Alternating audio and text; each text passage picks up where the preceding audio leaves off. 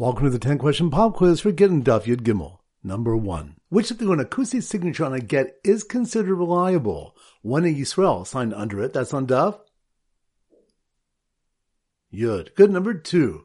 Which Daf do we have a machlokas about renting a get in a boat in the Mediterranean Sea? That's on Daf Ches. Good. Number 3. Which Daf do we have a question whether one can force his slave to work without feeding him? That's on Daf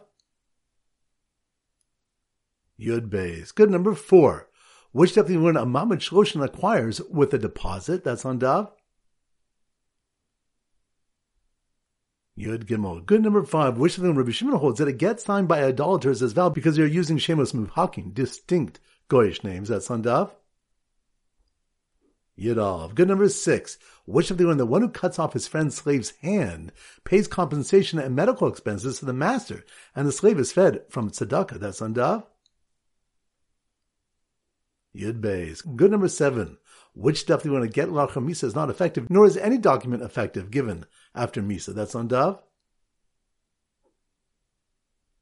Tes. Good. Number 8. Which Daf do we want if someone is being taken out to be executed, it says, Kisu get li ishti, write a get for my wife. Without saying give it to her, we still give it to her. That's on Daf Yud Gimel. Good. Number 9. Which Daf do we want about a get shichur where the master retains property and it's not a krus gita? That's on Daf Tes. Good. And number 10, which Daf we have a question if a Mamad Shloshin works even with a loan? That's on Daf Yud Gimel. Excellent. That concludes today's pop quiz.